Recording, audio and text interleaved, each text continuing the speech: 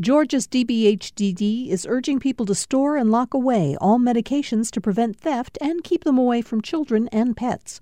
Old medications can be disposed at Dropbox locations. Dropbox locations can be found at opioidresponse.info.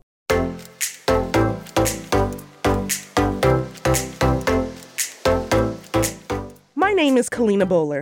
I've worked for years in location management as part of Georgia's film and television industry. I help filmmakers find the perfect spots to shoot. On this podcast, we meet the people whose names you see when the credits roll. Sit back and relax for The Credits, a podcast from Georgia Public Broadcasting.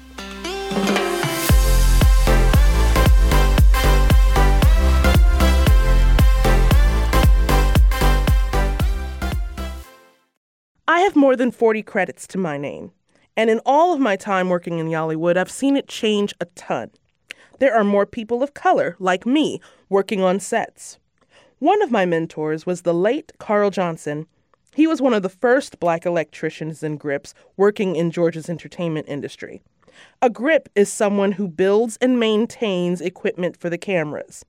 There are different types of grips. Key grips are the supervisors. A dolly grip is responsible for the tracks and platforms that make moving camera shots possible. Those distinctions are important to define. You're about to hear about a lot of grips in this episode. Now, I've talked on this show with admiration for Carl Johnson. He played a major role in diversifying Georgia's entertainment industry. And so have my next two guests. Bolaji Bailey began working on sets in the 1980s in the camera and electric departments. His son, Irie, followed in his dad's footsteps. But Bolaji admits he wanted his son to follow a different path.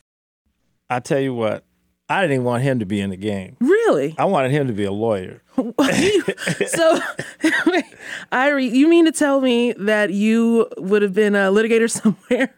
Like, how in the world did you get interested? Was it just because what your dad was doing? He liked it. It's fun. Bunches of good-looking women and excitement. Well, I grew up in the business, going and helping my dad. I believe the first commercial I worked on, I was 13 years old. It was a Hardee's commercial or Arby's commercial. My father used to always work on all the music videos, Outkast, the first Goody Mob videos. I remember he used to bring the posters home and the T-shirts. Kilo Ali, his first video, all the big down south artists, my father worked on their videos. So exactly. I thought it was so cool, and I just wanted to be a part of the business because my dad worked in it, and I actually was raised on hip hop, rap music. You know what I mean? It actually paid our bills in our home by them shooting the music videos and stuff. So I had a very unique outlook on the whole business. And my father, he just wanted me to go to school and get a good education, and he felt like I wouldn't do that if I started making all the money in the film business. I mean, look, there's money to be had. I mean, I'm telling you, that was his selling point to me. I was in that class. I said, you worked on Kilo Ali's video? You kidding me? And I'm telling you. So, I mean, let me ask you, how in the world, Bolaji, did you get your start?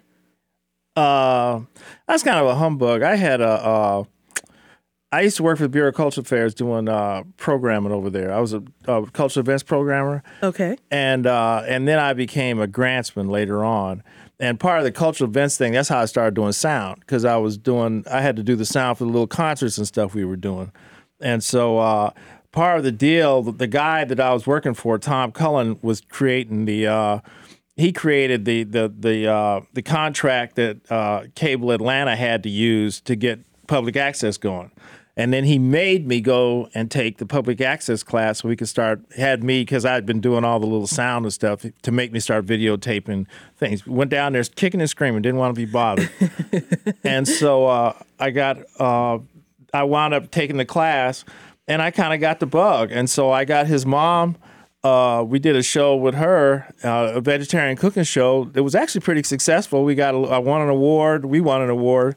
And went on and did another regular show on what the kind of the equivalent of CW, and that ran for a couple 3 years. And then they got another show that was like a civil rights show called Black Side Storybook, and that ran. So we did the Cooking with Abba and and that was kind of where I got the bug.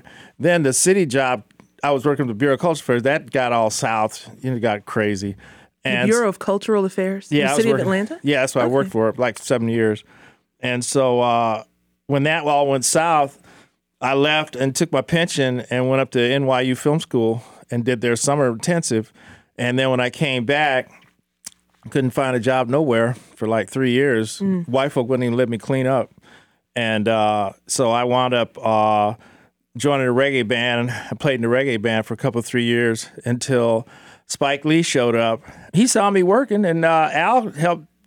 Spike Lee said he wanted brothers on the job. Oh, he was trying to get brothers on the job, yeah. But there wasn't. And so what happened, he had a lot of white cats who was like the leader, bosses, and they were like mostly working. And he had a ton of black PAs. And he made sure that we had a bunch of us there. Mm-hmm.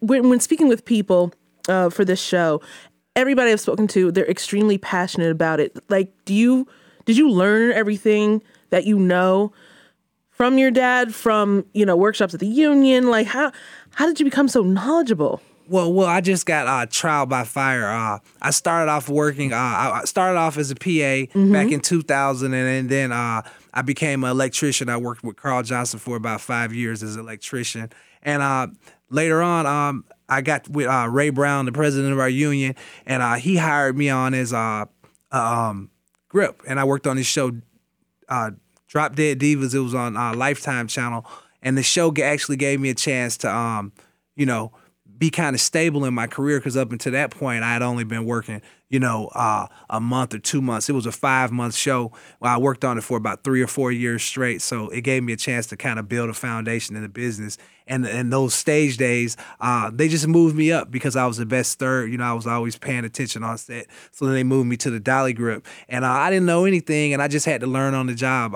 What really made me a great dolly grip, I was pushing dolly for about 2 or 3 years, and I was upset because I didn't understand what the director wanted, and like when he wanted that push in, when he wanted that stop. And so I did like my father. I went to film school up in Maine. I did a 6-week work study in Maine, Maine Media College, and I learned about film from the ground up like I didn't know anything. Okay. And that experience allowed me to really move forward as a dolly grip and also as a cinematographer myself. I learned about the equipment and got a chance to learn about shooting, screenplays, writing, editing. I learned all those things in that 6-week work study. And my work when I came back was way more better than when I went. Right. And I just took the time to do that because I was frustrated with not being good at my job, and I like to do my job and do my moves. I like to get my moves in 1 take, 2 takes, and move on. I don't like somebody to come and tell me, oh, well, can you do it a little faster, a little slower? But as a dolly grip, you have to be open to criticism because you're criticized all day about your work, and it has to be a certain way. The director has a way he wants it. The DP has a way he wants it. And as a dolly grip, you have to give them what they want. And if you don't do that, you're going to be fired. You got 50 people behind all these monitors looking at your movements, and if you miss something or do anything, they can see it. If it's a bump in the lens, if the boom down wasn't correct, all that shows up. So what I pride myself on being able to do is to get those takes very fast, and we can do 1 or 2 because the actor's giving a performance, and you don't want to mess up the move and then that you're messing up the actor's great performance. Well, let me ask you this, Bolaji.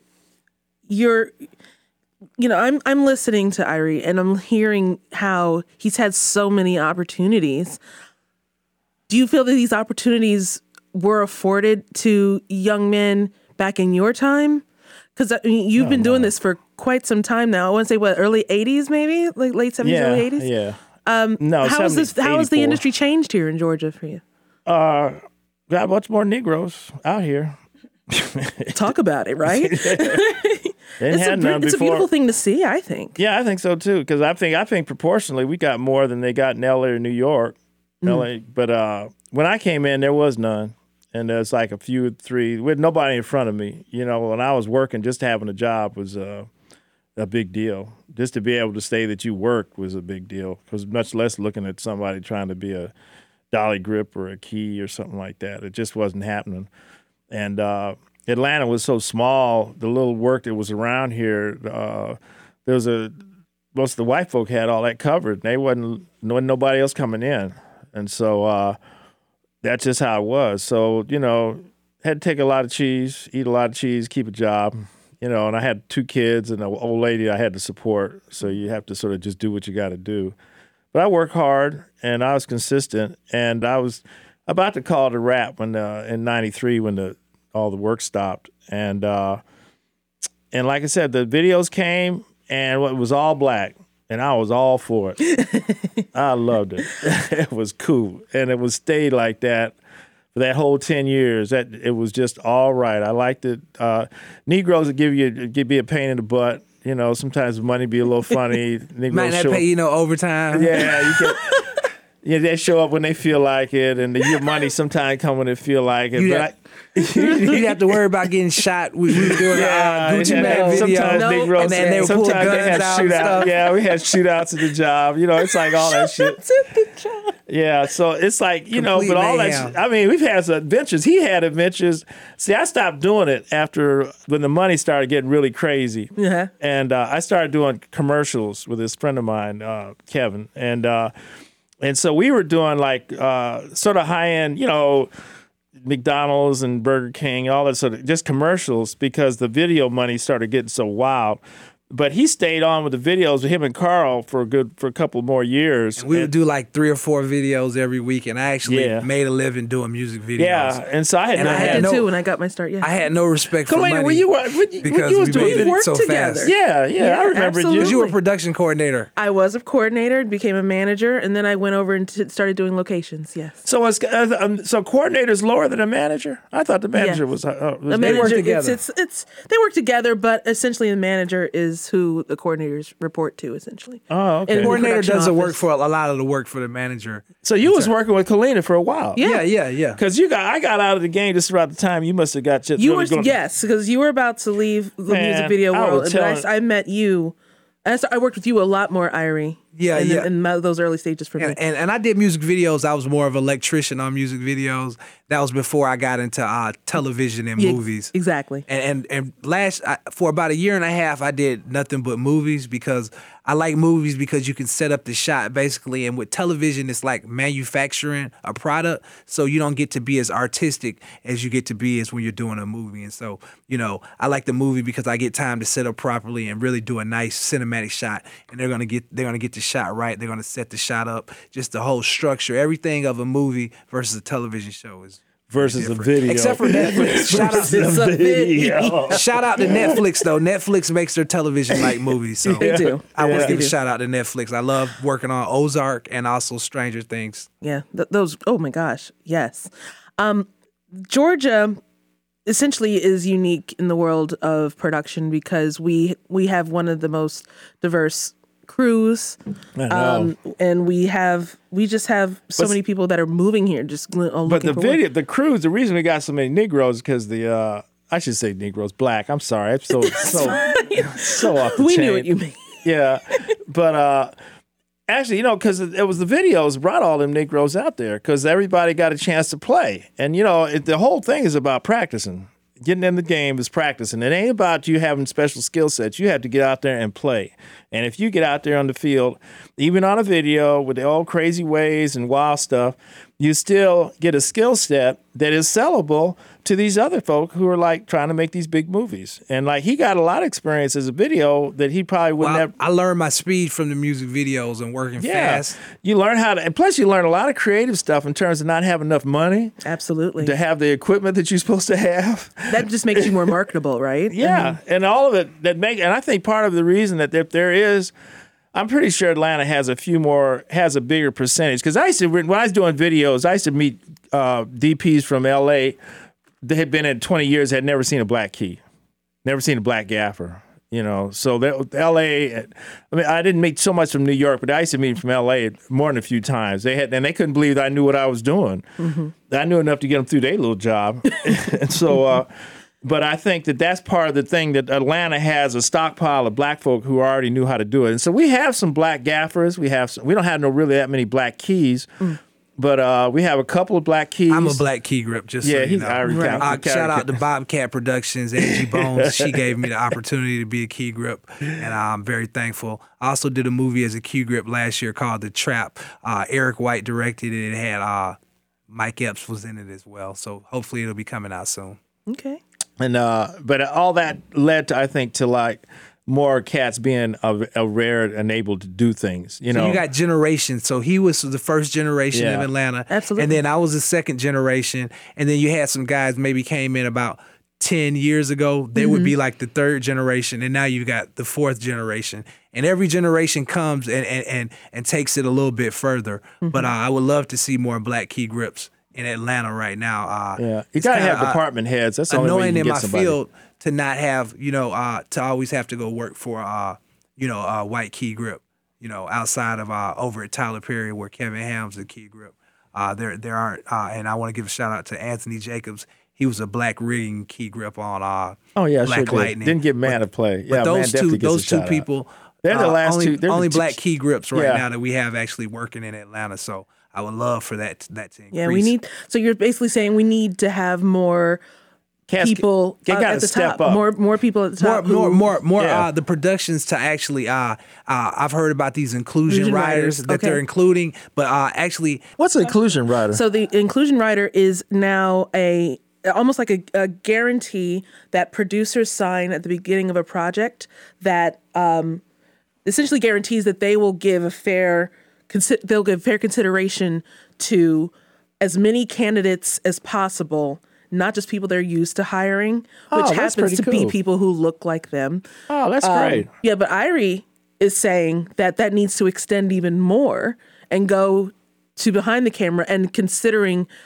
people of color, women. I think that's absolutely as department necessary. Heads. Because the other thing is, like, when we did Long Walk Home with Whoopi Goldberg, that was one of her things, was making sure we had a bunch of black folk. And when Spike came in, they actually jumped up and down to make sure that there was black folk there. A lot of times they're coming into these shows, they're just barely hanging in there, and they ain't got no position to be able to jump up and down and say, we got to have some black folk. Because like when they did Long Walk Home, that was a long time ago, and they had a bunch of us came on through there and got work because we were like, that was one of her requirements. Right. She had to see some Negroes around the set. Well, so now they're saying that they're requiring this. Not that it's in any particular bylaws anywhere, but it's a thing now that they say more opportunities. We need for more DPs. Opportunities. Absolutely, we need more.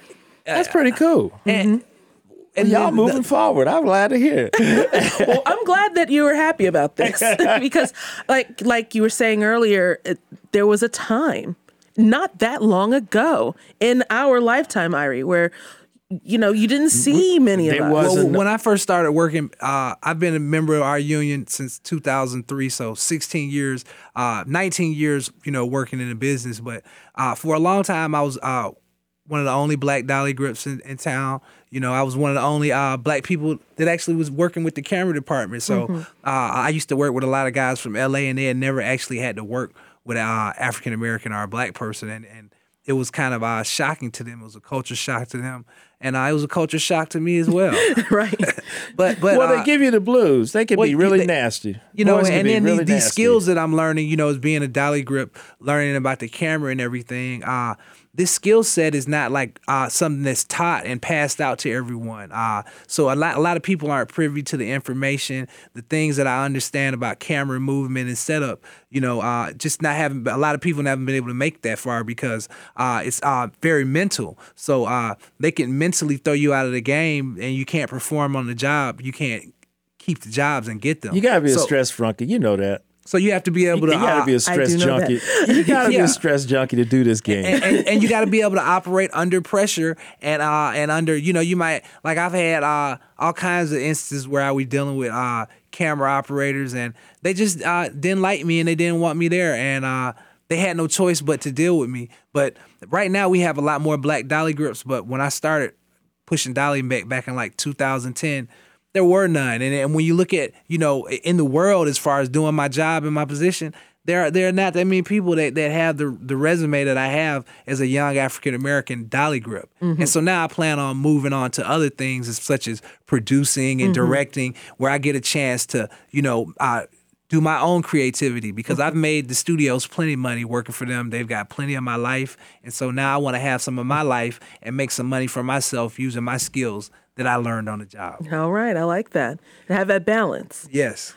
Essentially, what you're saying is you're telling people generally you need to expand your network, period. You know, it's not just about creating a community of people that look like you per se, but at that point, I guess it could help. They have a bunch of beginner white folk all over the place. You see beginner white folk everywhere. You see beginner white folk in sets. You see beginner white folk in props. You see beginner white folk in the grip department. Don't know shit. Just out there working, right? Well, how come that person couldn't have been a black person? Why that beginner person couldn't have been in hair and makeup couldn't have been a black person?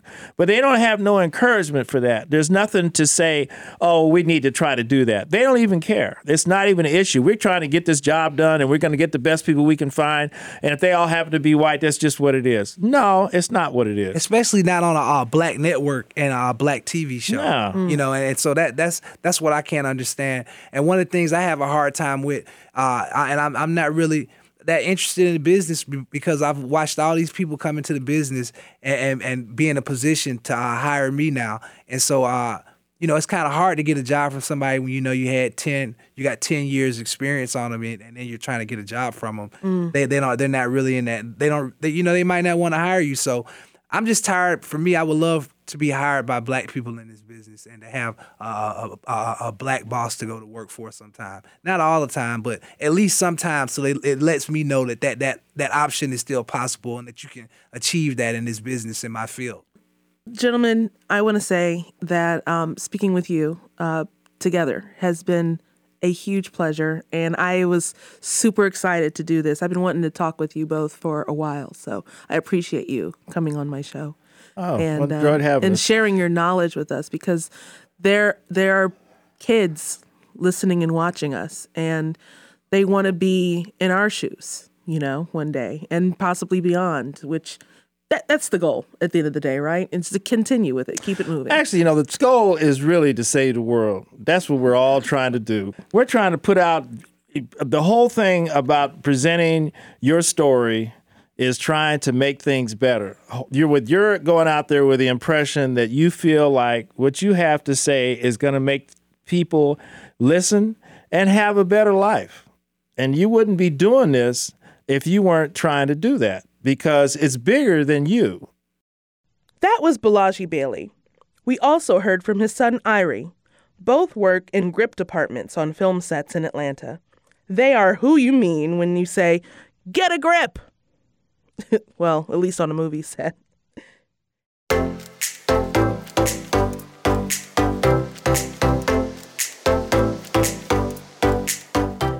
And that's it for us today. Our show was produced by Sean Powers, and Dawn Smith is our editor. The theme music is by MBB. I'm Kalina Bowler.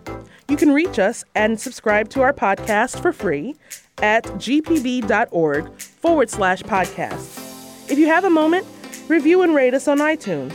We also want to hear from you. Do you work in the film industry? Tell us what you do. You can reach us at thecredits@gpb.org. Until next time, see you after the movies.